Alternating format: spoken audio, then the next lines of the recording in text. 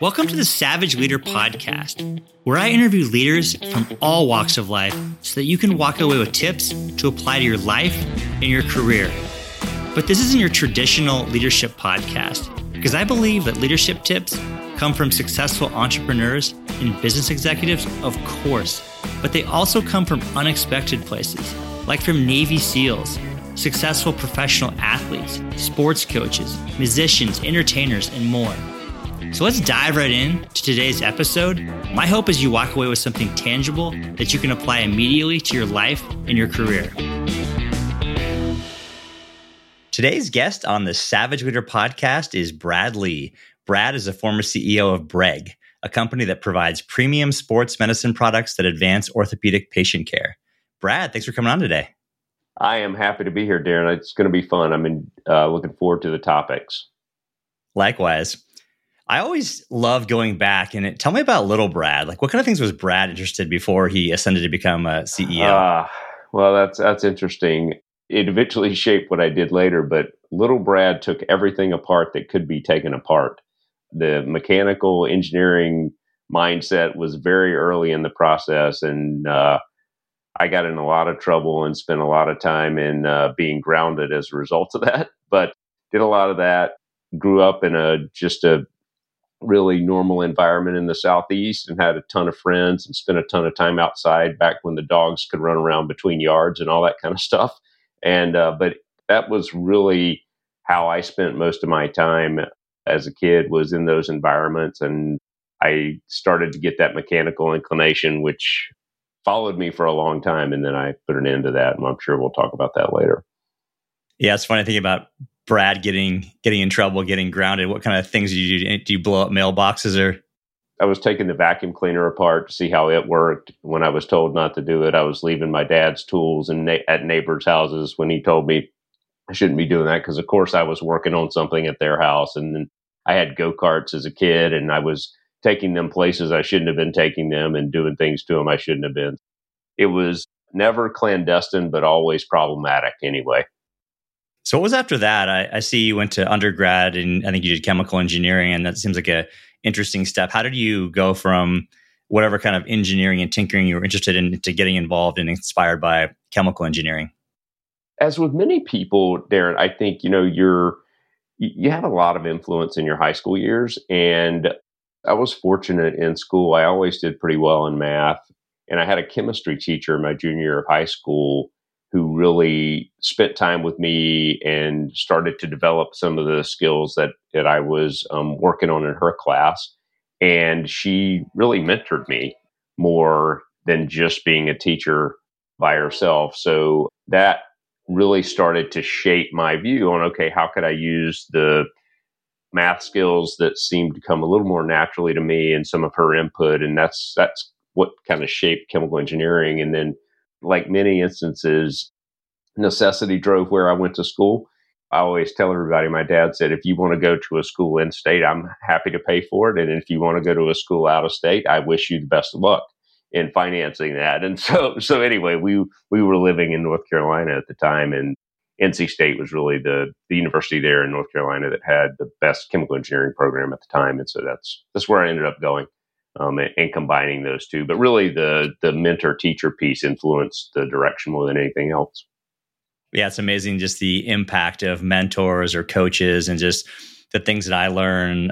Obviously, I think about sports a lot. I coach a lot of youth sports, but just the incredible coaches I've had. But mentors, teachers, some good, some not so good, that steered me in directions and just were so influenced by the people that are around us.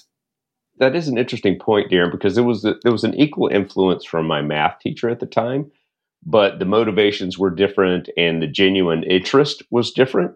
I hadn't really thought about it, but that's one of the things you and I have spent a little bit of time together. I enjoy working with people and kind of sharing some of my experiences and trying to help them continue to evolve and grow in what they're working on. And my chemistry teacher took the bent of really wanting to support and help me grow and learn as a person and develop a core skill set that could be valuable to me later. My math teacher took a different bent, which was kind of moving her agenda forward, and it made a big impact on me. Even at 16 years old, you could tell the motivations and gravitate toward those who have that caring, supportive priority when they're interacting with you.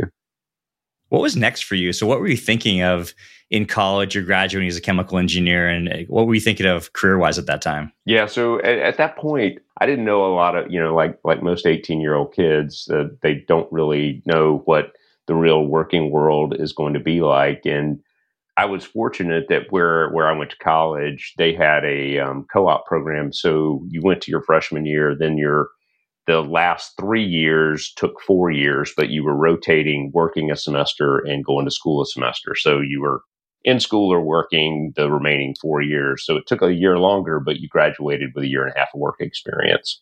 I was fortunate. I got a job with DuPont. They had a chemical manufacturing facility on the coast in North Carolina. And so I worked down there, and I thought I wanted to be an engineer.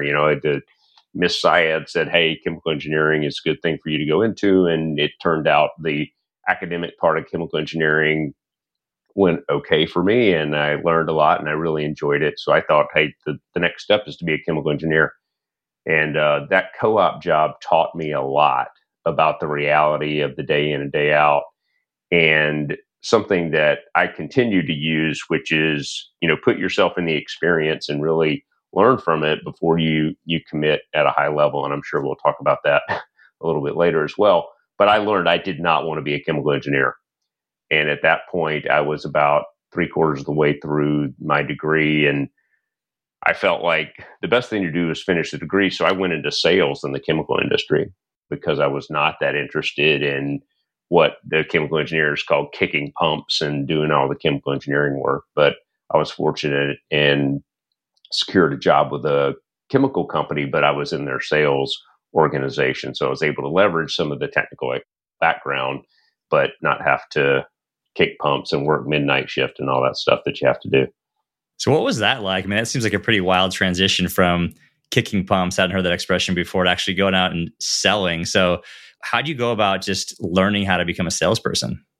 So the reason I picked the company to work for that I did was that they had a really good training program. You came in and they had an inside sales team. So you were on the phone, but it was pretty intense training on their product portfolio and a lot of support. And something that I think was super valuable was to be with an organization that put that kind of investment in what was needed for their people to be successful.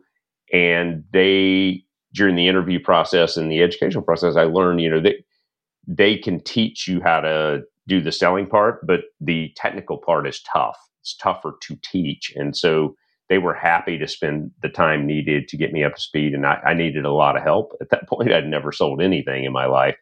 And so you started inside and you did a lot of work on the phones and learned a ton. And then I eventually moved into a field role and traveled different regions of the country. I was in the Northeast for a couple of years, and I was in Chicago for a couple of years doing the face-to-face selling. So that was different too. But I was fortunate that I was able to work with an organization that had made the commitment to that kind of training investment.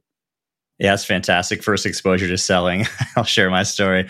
My first time selling, gosh, I don't know how old I was, probably 10 years old. And we were doing a fundraiser of selling stuffed animals for our school. And I go and knock on the door of Gary across the street, this really cool German guy. And I said, probably something like, "Hey, Gary, you want to buy some stuffed animals?" He looks at me like, "Yeah, no chance, kid." So it closes the door and that's it. Just played that tape forward and actually kept me out of sales for a long time, but just didn't realize anything about selling, and play the tape back and what I would have said in terms of the importance of education to my family. It just so happens we're offering stuffed animals and probably could have been successful, but definitely a very different experience from your sales opportunity. Yeah, the WIFM is really important to put first in those sales conversations for the other person. Make sure they're buying what you're selling, or make sure you're selling the right thing to them. That's for sure. I learned that the hard way. So what was next beyond that in terms of just your next evolution of your career? And just, I think I see you moved into marketing and in some other roles as well. So I did that for about 3 or 4 years and really enjoyed it, had a good experience. The chemical industry in general is a pretty conservative space. And the last role I had by this organization, my sales territory was actually based out of the headquarters, the home office. And so I had the opportunity to interact with finance team members, manufacturing, marketing, executive staff. I was really fortunate that I got to spend time with a lot of different disciplines in the organization and started to enjoy the work that I saw being done in the marketing team there. And so I approached my boss at the time and said, "Hey, I'm really interested in exploring some marketing opportunities in the organization." He said, "Well, Brad, that's great. So in 5, 6 years after you've got some more experience under your belt, we'll be really interested in talking to you about that." And I'm like, I'm 23 years old, 24 years old. I've got no interest in waiting 5 or 6 years. And so I started exploring ways that I could build a broader business knowledge and understanding. And going back to school was the most obvious choice for me at that time. And I made lot of did a lot of work investigating going back full time or part time, and realized that if I was going to do it, I wanted to be fully committed and put myself in a position that was going to challenge me as much as possible. Because as most people probably know, the engineering experience that you get in college teaches you nothing about business, really. Doesn't teach you about leadership, doesn't teach you about communication, it doesn't teach you about finance and strategy. It's pretty limited in its technical capabilities. So I targeted the highest ranked school in the country that would take me, and was fortunate I got into Duke in their MBA program. And so I left the company I was working for at the time and went back to business school to do exactly that, to get a lot more of the foundation and grounding in areas of expertise that I really didn't have, and put myself in a position where I could pursue that longer term. At that time, I thought I wanted to be a marketer, and it turns out I did do quite a bit of that for a while. But that was the turning point for me, was probably something that wasn't a hard 5 to 7 years that I was going to have to wait, but I took it as such and decided to leave and go back to business school. Yeah, it's a long slog and not a great signal by a leader to say 5 to 6 years with someone who's chomping at the bit to make a transition. Yeah. But anyway, it worked out great for me. I ended up meeting my wife at business school. So that's what she says was the best thing that ever happened to me in business school, of course. So when did you realize you wanted to be a CEO? That's a great question, Darren. I came out of business school and I got into the medical device space, which I thoroughly enjoyed. And as I spent more and more time predominantly in sales and marketing roles, it became apparent to me that I was really intrigued by the opportunity to explore market opportunities and put value propositions around them and just have more and more influence on that. And so one of the side paths I went down in part of my career was doing merger and acquisition work. I did that for about 3 years, and that was incredibly informative around what good practices look like in running a manufacturing operation, what good practices look like in running sales, and what bad practices look like, across the board. And it was really that M&A experience, Darren, that I kind of fell into because of some of the work I was doing in marketing. We were looking at business opportunities, companies to acquire, and I fell into the work. But that's really what started to shape my thought process. Hey, I'd like to have a bigger opportunity to put some work into and have my fingerprints on the totality of the enterprise versus just one segment of it.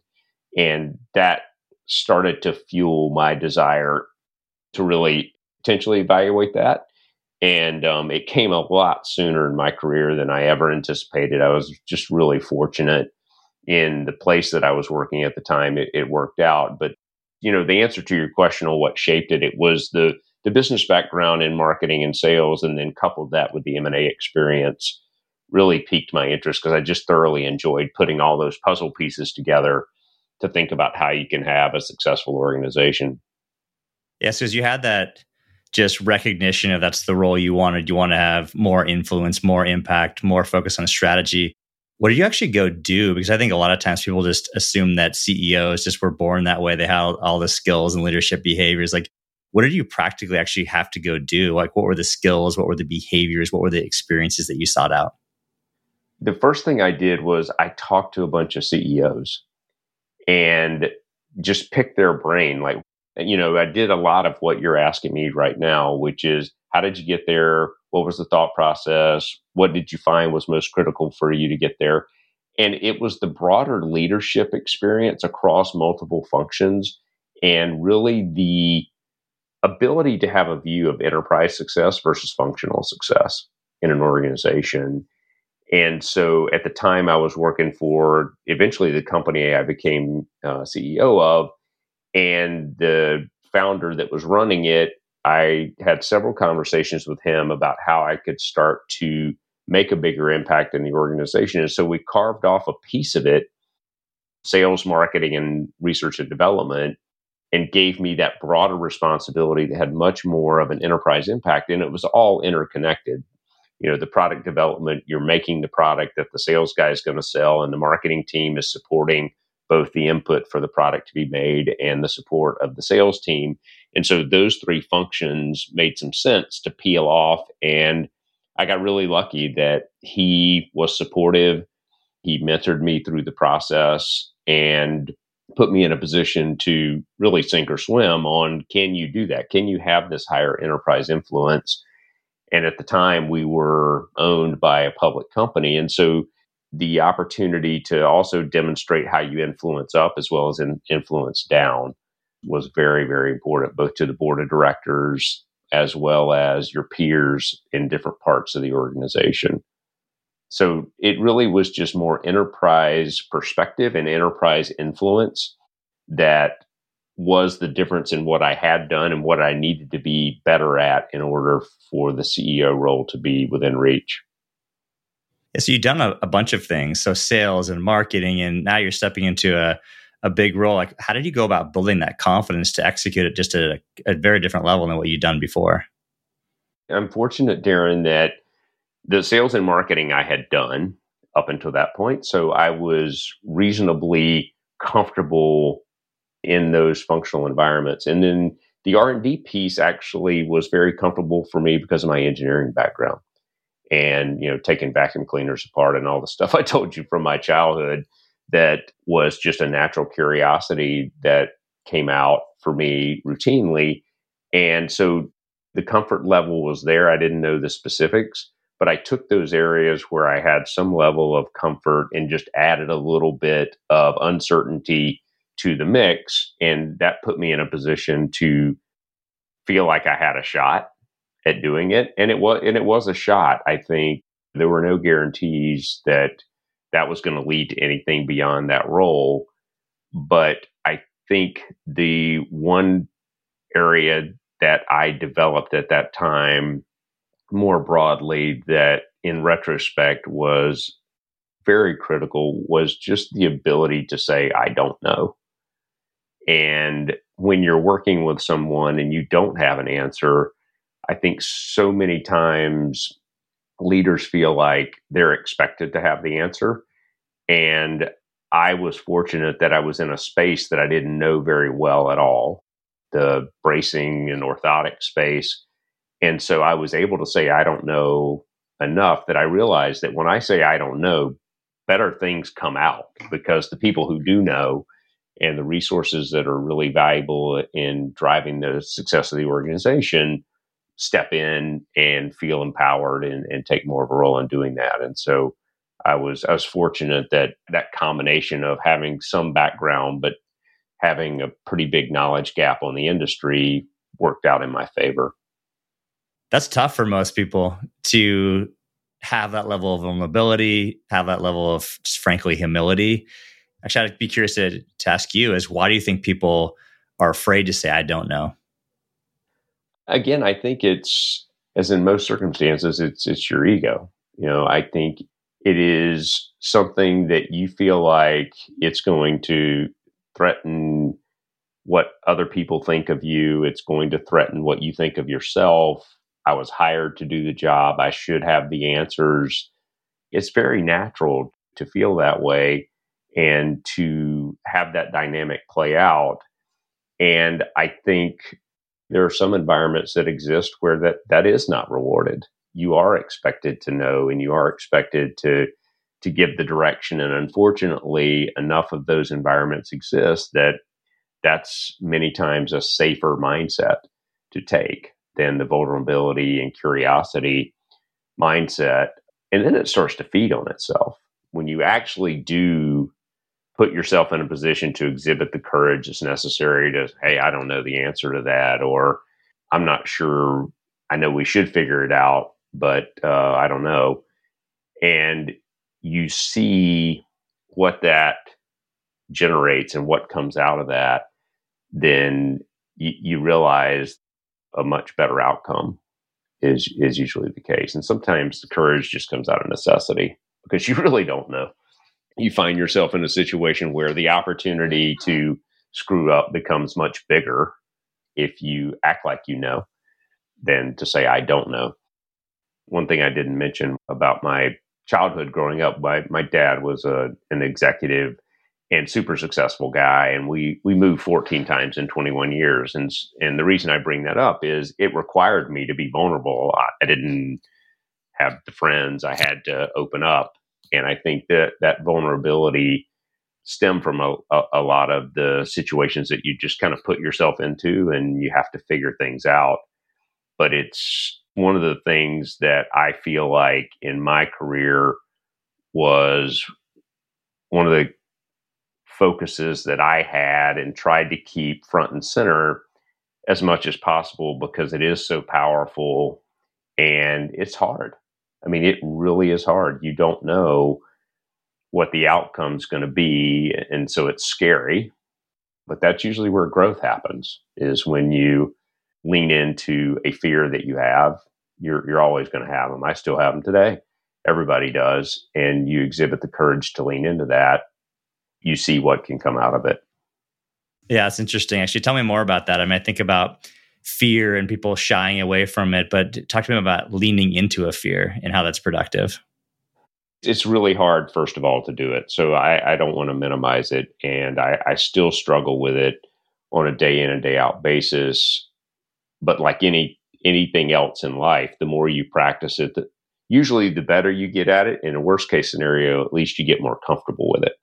And the opportunity to realize that, to self-reflect and understand, hey, I'm operating from fear right now. This is driving me to not ask a certain question, to not take a certain action, and start to test yourself a little bit. Start with small things and get bigger and bigger. And you start to see that, first of all, they don't always work out. Sometimes your fear is absolutely right. And what you feared does happen. Just like when you're playing sports, you can strike out, you can drop the pass in the end zone, you can foul the guy who goes to the line and wins the game because there's no time limit. You can do all that stuff. But leaning into the risk is largely going to either teach you something or advance your effectiveness in what you're doing. And playing conservative rarely does that. I've just not found that when you operate from a position of fear and restrict what you do or what you say because of that fear, it usually doesn't advance your progress against what you're trying to get done, either in your personal growth or in the role that you're playing or in personal relationships, whatever those may be. And fear shows up in every aspect of everybody's life, whether it be your relationship with your kids, the relationship with your significant other, the relationship with your boss, the relationship with your peers. It's all over the place. Yeah, it's interesting. First of all, there has to be an opportunity alongside that fear. I just started to force myself, just say yes, just go for it, just do it, because that is where the growth happens. The word I would use is discomfort, but yeah, fear is definitely the manifestation of that discomfort for sure. It is, and it's a hard thing to do, Darren. I mean, you've had a really successful career, and you've leaned into a lot more risk than I have. In the short time that you and I have spent together face to face, I've learned a lot about how comfortable you are leaning into risk, and it's impressive to be able to do that. And it's one of those skills I think that as you have the opportunity to do it more, you should take advantage of it because it pays tremendous dividends in, like you and I were just talking about, at a minimum in a growth opportunity for yourself. So what would your advice be to people who can't quite lean into that fear? They just have these nagging fears about the promotion that they desperately want, but they're afraid to ask for. They're okay with that 6 years in the sales job when they really want that marketing job right away. Thinking about switching careers. Like, what would your advice be to those people? I had one of the guys that I work with one time, he goes, "So Brad, are you having the death conversation with yourself right now?" I'm like, "Death conversation? What are you talking about?" He goes, "You ask for the promotion, your boss gets mad, you get fired, you don't have an income, you can't eat, you don't have a house, and then you die." Right. And so many people play all the downsides forward that could happen. As I have spent more time leaning into it, two things I would say that have started to become more prevalent for me, which is any real significant risk, think about mitigating it.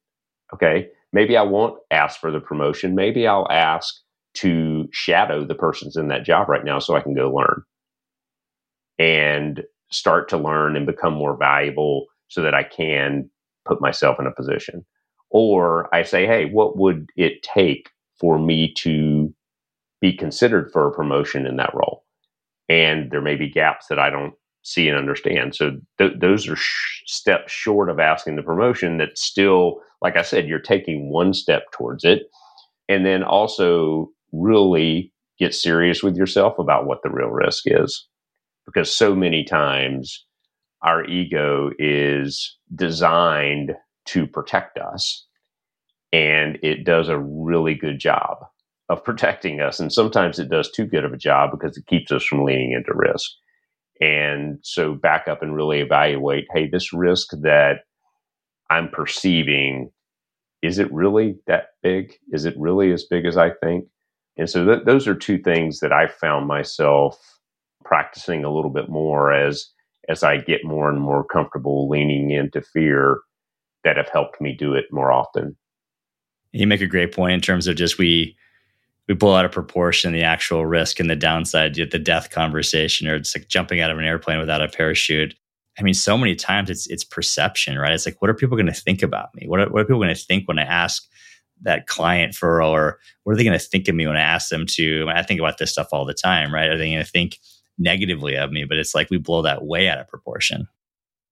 We do. Yeah. And we get concerned about what other people are going to think of us because we want to be accepted. I mean, that's just human nature. And the other thing that I've started to develop over time is just to really understand the source of the fear. Like the one you just pointed out is the reason that you care what other people think is you don't want to be ostracized, or you don't want to be thought of in a bad light by somebody. And probably 9 times out of 10, none of that's going to happen. You're making it up. And it's an opportunity just to get clear with yourself about what that could really look like. Yeah, I know for me, it's just when I started writing and putting writing out there publicly, I was so worried about dinging my brand, well-burnished brand, trying to do a good job over the years as a consultant or whatever the work was. And it's so scary putting those things out there and facing the judgment. Publishing the book was like, okay, now you're actually entering the court of internet opinion, which can be ruthless, by the way. But without doing those things, it's there's so much missed opportunity in terms of not going for it. What I found is addressing some of that fear by being more authentic, which is a little bit scary as well. But I found that when you're more authentic, it lands so much better. And just, actually, it's interesting as I thought about that when I was putting the book out there, not just writing the book that I thought people wanted me to write, but writing the book that I wanted to write. And it definitely felt better in the process, but I can tell you it was definitely received better by people by being more authentic. But it's a constant battle in terms of finding that right voice or showing up as the leader that you want to be, not what people think you should be. So it's an ongoing struggle for sure. That's impressive what you did there with the demonstration of authenticity. It's a hard thing to do. It's not exactly the same, but somewhat related to vulnerability, because you're taking all the filters off of who you are and what you think. And that is tough for all of us, many of us in more ways than others to do.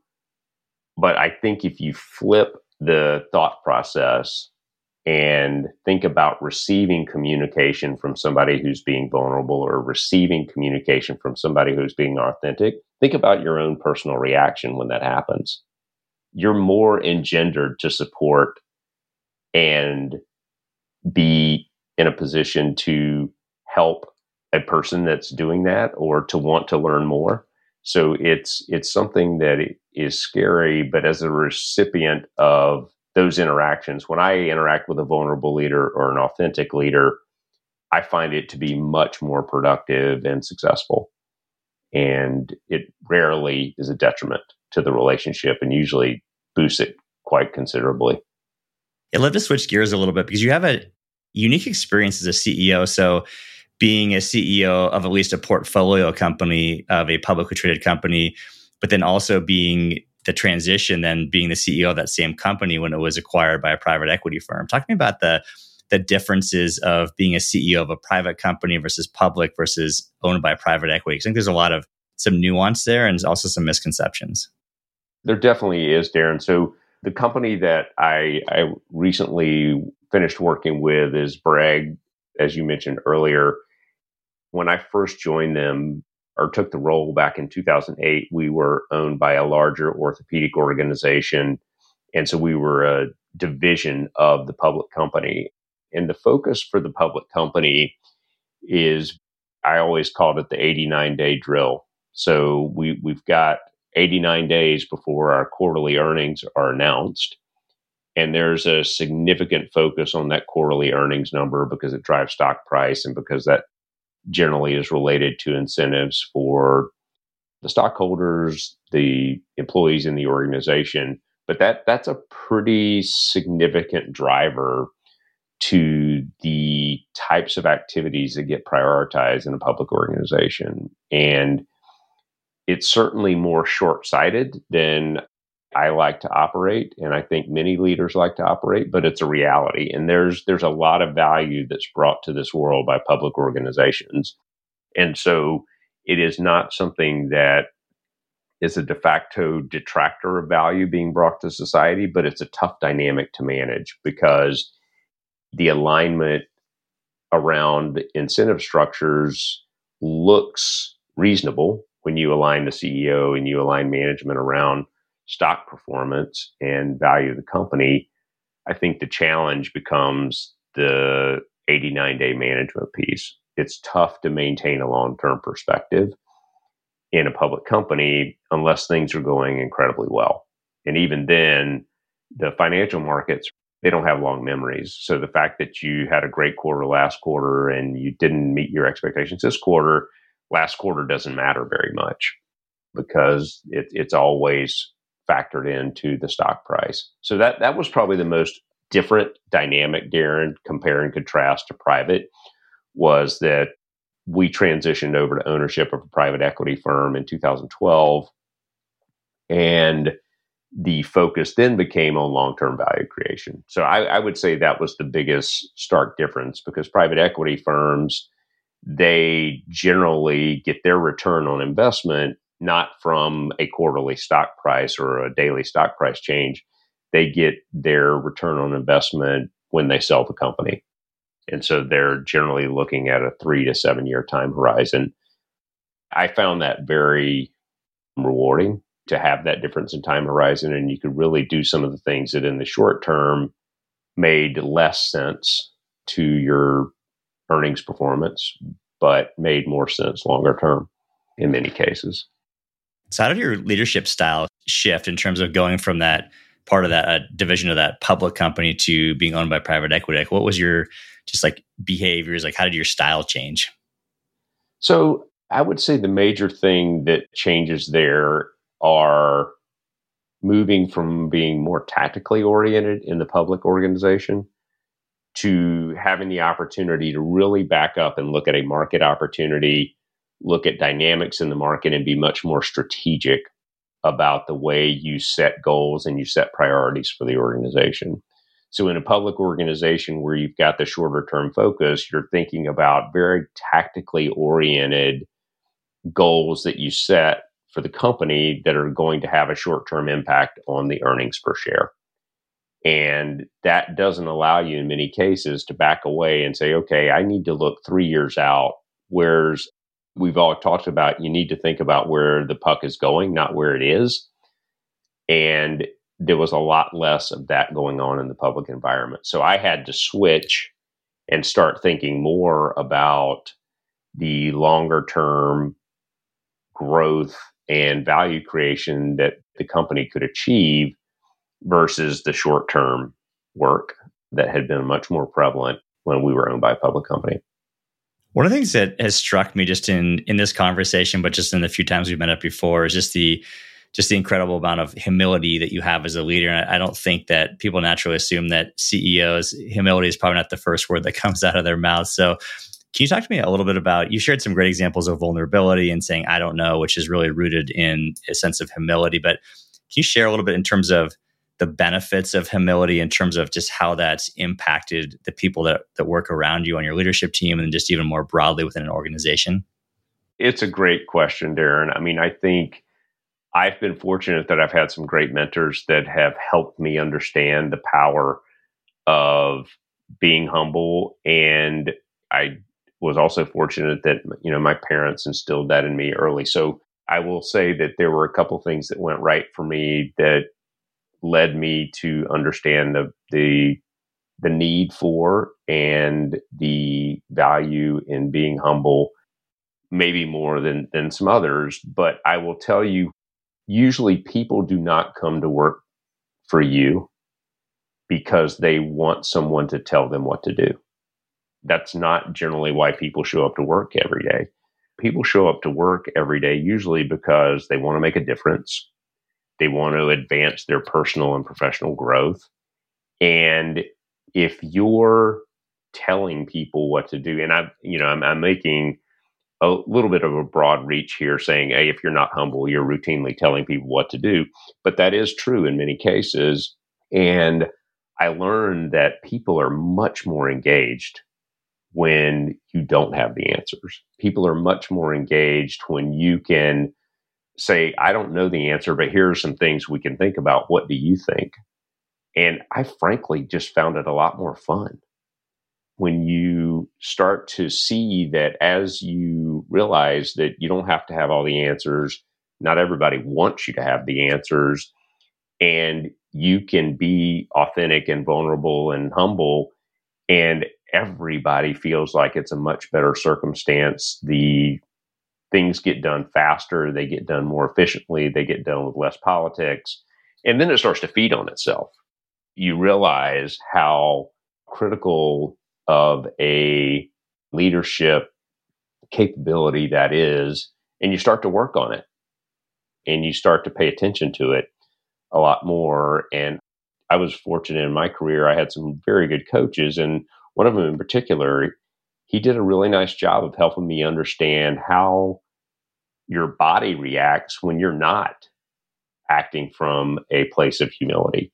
When you are acting from your ego, and your body tells you. I mean, we've all done it. We've all had our forehead crinkle, or mine is right here in the back of my neck gets a little tense. I'm like, okay, I can feel that that's going on right now, and I need to pay attention to that and start to be more understanding of not being directive for others.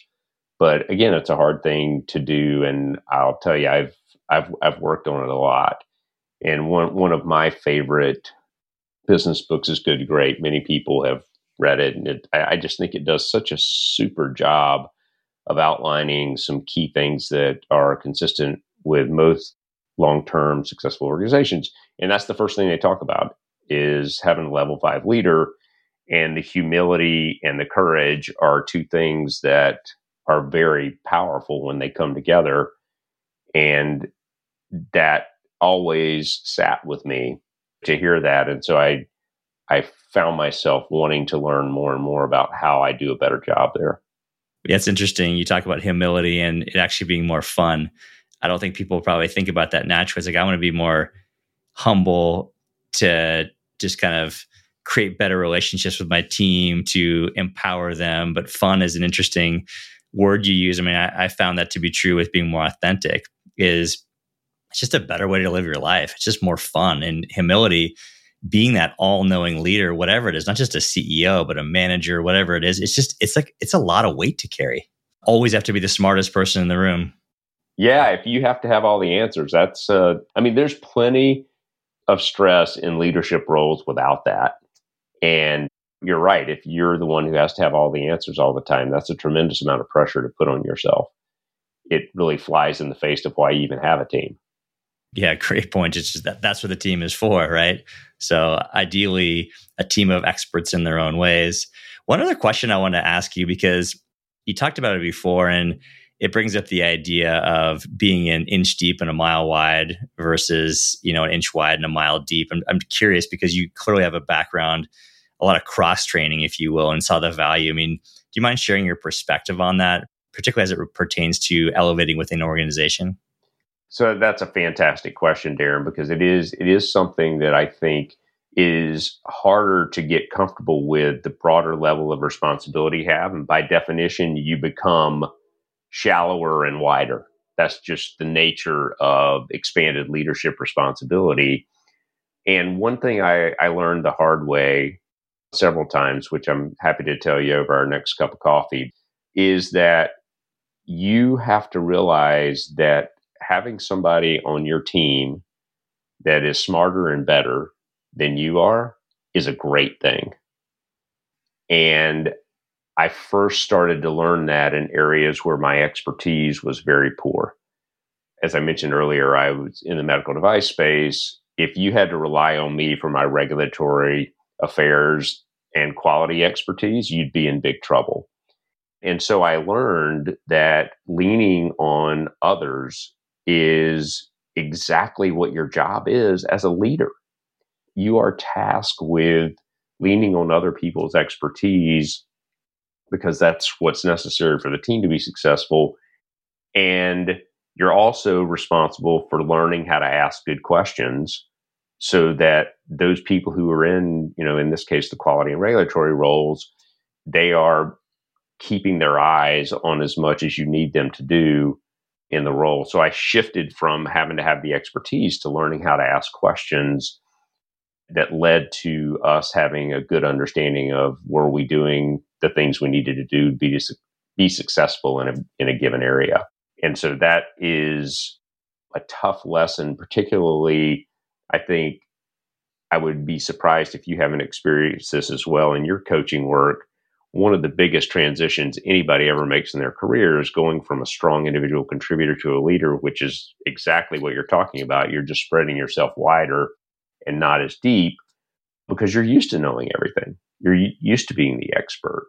And now you have to say, I'm not the expert anymore, and make that psychological transition to being supportive of your team being successful. So it's a long answer to a short question, but it's a super valuable topic to talk about because it limits a lot of people from being successful in a broader leadership role because they do feel like they need to be experts just like they were in the discipline that they progressed in prior to that. And even if it's just that first promotion to that first level manager, and maybe you are the expert, you know more, it's still avoiding that command and control. And how do you empower your teammates to actually to have a voice and to speak up and give them that latitude for how to execute against a task or an objective? So I think that's important as well, is to think about just even if you are the expert, but how do you empower your team? How do you give them that platform to succeed? One of my mentors, guy I worked for one time, he said, Brad, if they can do the job 60% as well as you can, then they should do the job. I always thought about that from a rule of thumb standpoint because you do have, my background was sales and marketing. So the sales and marketing folks that I worked with, in many cases, I had more experiences than they had, but I had to make sure I paid attention to the fact that they're there to be a part of the team and to grow and to learn. By the way, I'm also maybe a little rusty in what I'm doing. So you need to make sure they feel fully accountable and responsible for what they're doing. And in those instances, and there are instances where the person does not have any experience, and then that's your coaching opportunity, right? That's not the opportunity to step in and tell somebody what to do. That's your opportunity to start to coach and support and put them in a position to have a fantastic learning experience. So if not the next time, the time after that, they can handle it all on their own. And that's a big deal as a leader to figure out. And I made many, many mistakes not leaning into the coaching opportunity that was presented to me and using it as a telling opportunity. And the two are very different. It's really hard for people when they make that first jump. And I see it all the time. I work with a ton of companies where it's like that is, I'll just do it myself. It's like, well, yeah, that may work in the very, very short term, but just think about the missed opportunities you talked about of growing and developing your team. And also just even you flexing that muscle too as a leader to become that coach of your team as well. I think you're spot on. I mean, the people on your team want to grow and learn, and you have the opportunity to grow and learn. And it just how you, the topics around which you grow and learn just become different, which is more coaching and mentoring. Brad, appreciate your time. Always fun catching up, learning, and hearing your experiences. So thanks for coming on today. Yeah, thanks, Darren. Look forward to talking to you later. Thanks for listening to today's episode of the Savage Leader Podcast. My hope is you are walking away with tactics that you can apply to become a better leader in your life and in your career. If you're looking for additional insight and tactics, be sure to check out my book titled The Savage Leader, 13 Principles to Become a Better Leader from the Inside Out. Also, be sure to subscribe to the podcast, and I would truly appreciate it if you would leave a review and also rate the podcast. Thanks, and see you all in the next episode.